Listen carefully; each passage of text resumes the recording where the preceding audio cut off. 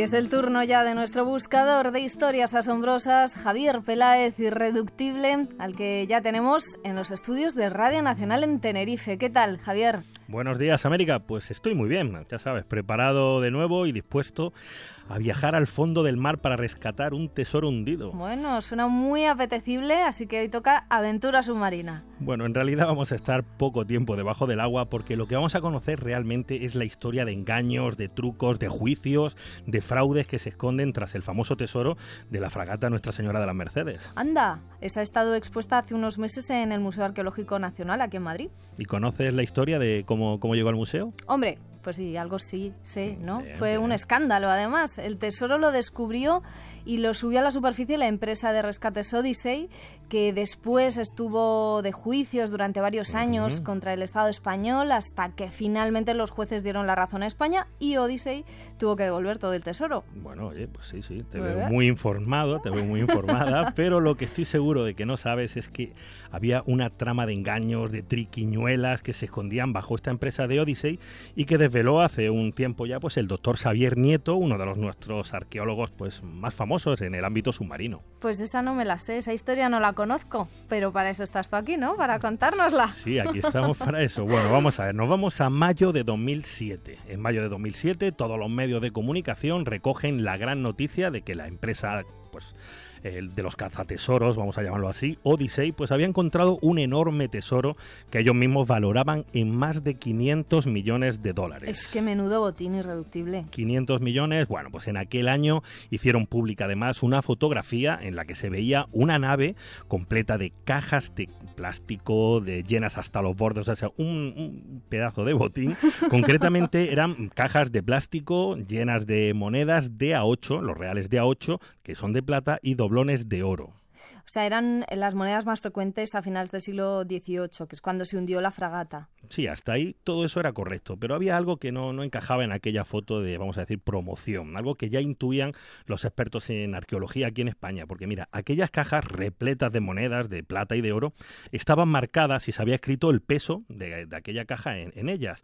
Las cajas estaban a rebosar y sin embargo el peso que se había escrito era bastante inferior al que cabía esperar en una caja repleta de metales como plata y oro, ¿eh? O sea que el Odyssey estaba exagerando el tesoro, ¿no? Estaban exagerando y mucho. Además, cuando terminó el juicio y las cajas llegaron a España, Xavier Nieto, que fue el encargado de catalogar lo que entregaron, pues se encontró con que aquellas 550 cajas de plata y de oro de la fragata española estaban vacías en sus 2/3 partes. En realidad solo había unos 10 centímetros de monedas. Odyssey había intentado hacer creer a todo el mundo que el tesoro que habían encontrado pues era muchísimo mayor de lo que era, ¿no? Sí, no solo eso, porque cuando los responsables españoles hicieron el recuento total de monedas, ¿no? Pues el resultado final, mira, fue el siguiente, lo tengo aquí apuntado: 574.341 monedas de reales de A8 de plata y 212 doblones de oro. ¿Y eso cuánto es? Es decir, ¿se corresponde el valor real del tesoro con esos 500 millones de dólares que anunciaba la compañía?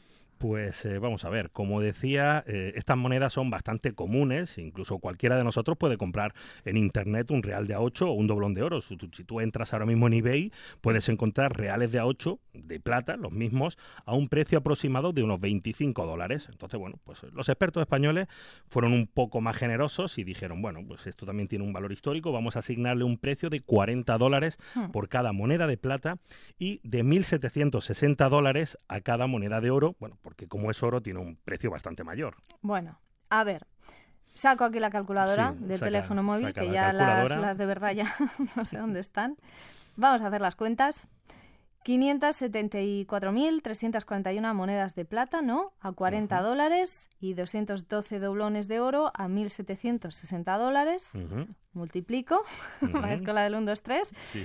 Vale, sale un total de 23.346.760 $. Exactamente. Bueno, vamos a ver, algo más de 23 millones. Oye, hombre, no está nada mal, está bien, pero ojito, porque está muy lejos de los 500 millones que decían a bombo y platillo que habían encontrado los de Odyssey. Hay una diferencia enorme. Vale, vamos a seguir. Esos 23 millones de dólares sería un valor correcto siempre y cuando las monedas estuviesen en buen estado. Claro. Yo he visitado la exposición de las monedas aquí en Madrid y muchas estaban oxidadas. Y sobre todo hay que tener en cuenta que la fragata Nuestra Señora de las Mercedes se hundió y hubo una gran explosión en el polvorín, haciendo que muchas monedas se partiesen y quedaran irrecuperables. Pues seguimos restando, como te estás dando cuenta, porque para que las monedas tengan ese valor de 23 millones habría que restaurarlas.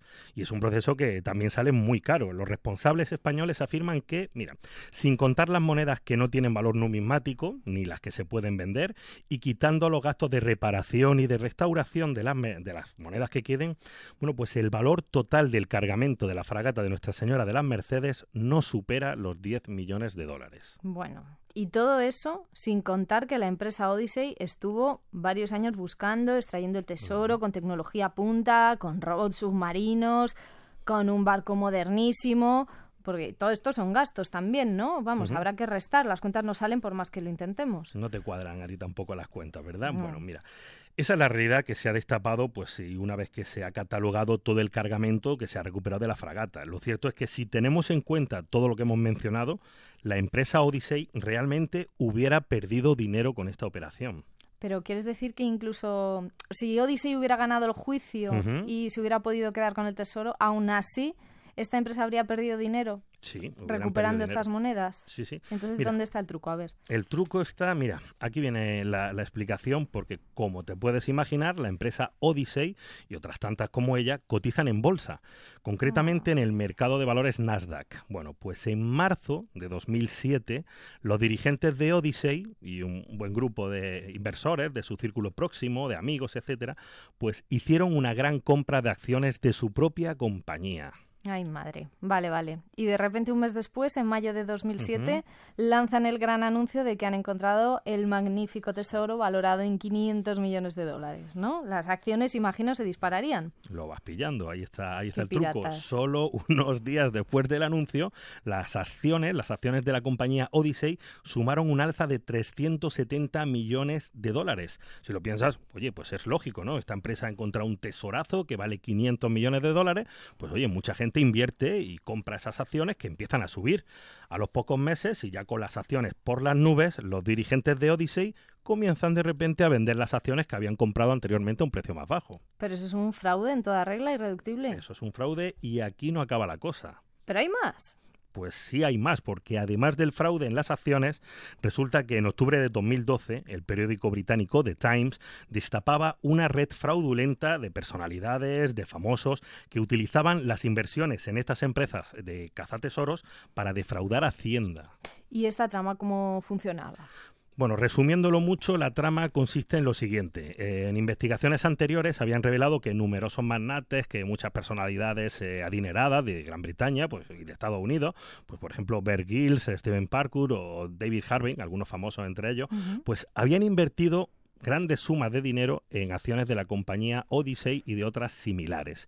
Eran empresas que sistemáticamente tenían pérdidas, pero fíjate qué casualidad, porque la legislación de algunos países permitía desgravarse lo que invertías en operaciones culturales y claro, Odyssey entraba dentro de esa denominación. Por tanto, un montón de accionistas perdían constantemente dinero en esas inversiones culturales que luego, pues bueno, podían desgravar y normalizar tranquilamente, ¿eh? Pues menudo lío tenemos detrás del famoso tesoro Nuestra Señora de las Mercedes, no tenía ni idea. Sí, al primer fraude de aquellos accionistas realizado en 2007 se suma además una trama de defraudación fiscal a Hacienda Pública, pues que asciende a varios millones de libras esterlinas y que aún se sigue investigando. Madre mía. Bueno, muchas gracias, Javier Peláez, por tus historias siempre interesantes. Si alguien quiere saber más de todas estas historias, de esta y de otras muchas, pueden seguirte a través de tu Twitter, @irreductible, o en la plataforma naucas.com. Un abrazo. Venga, otro. Hasta luego, América.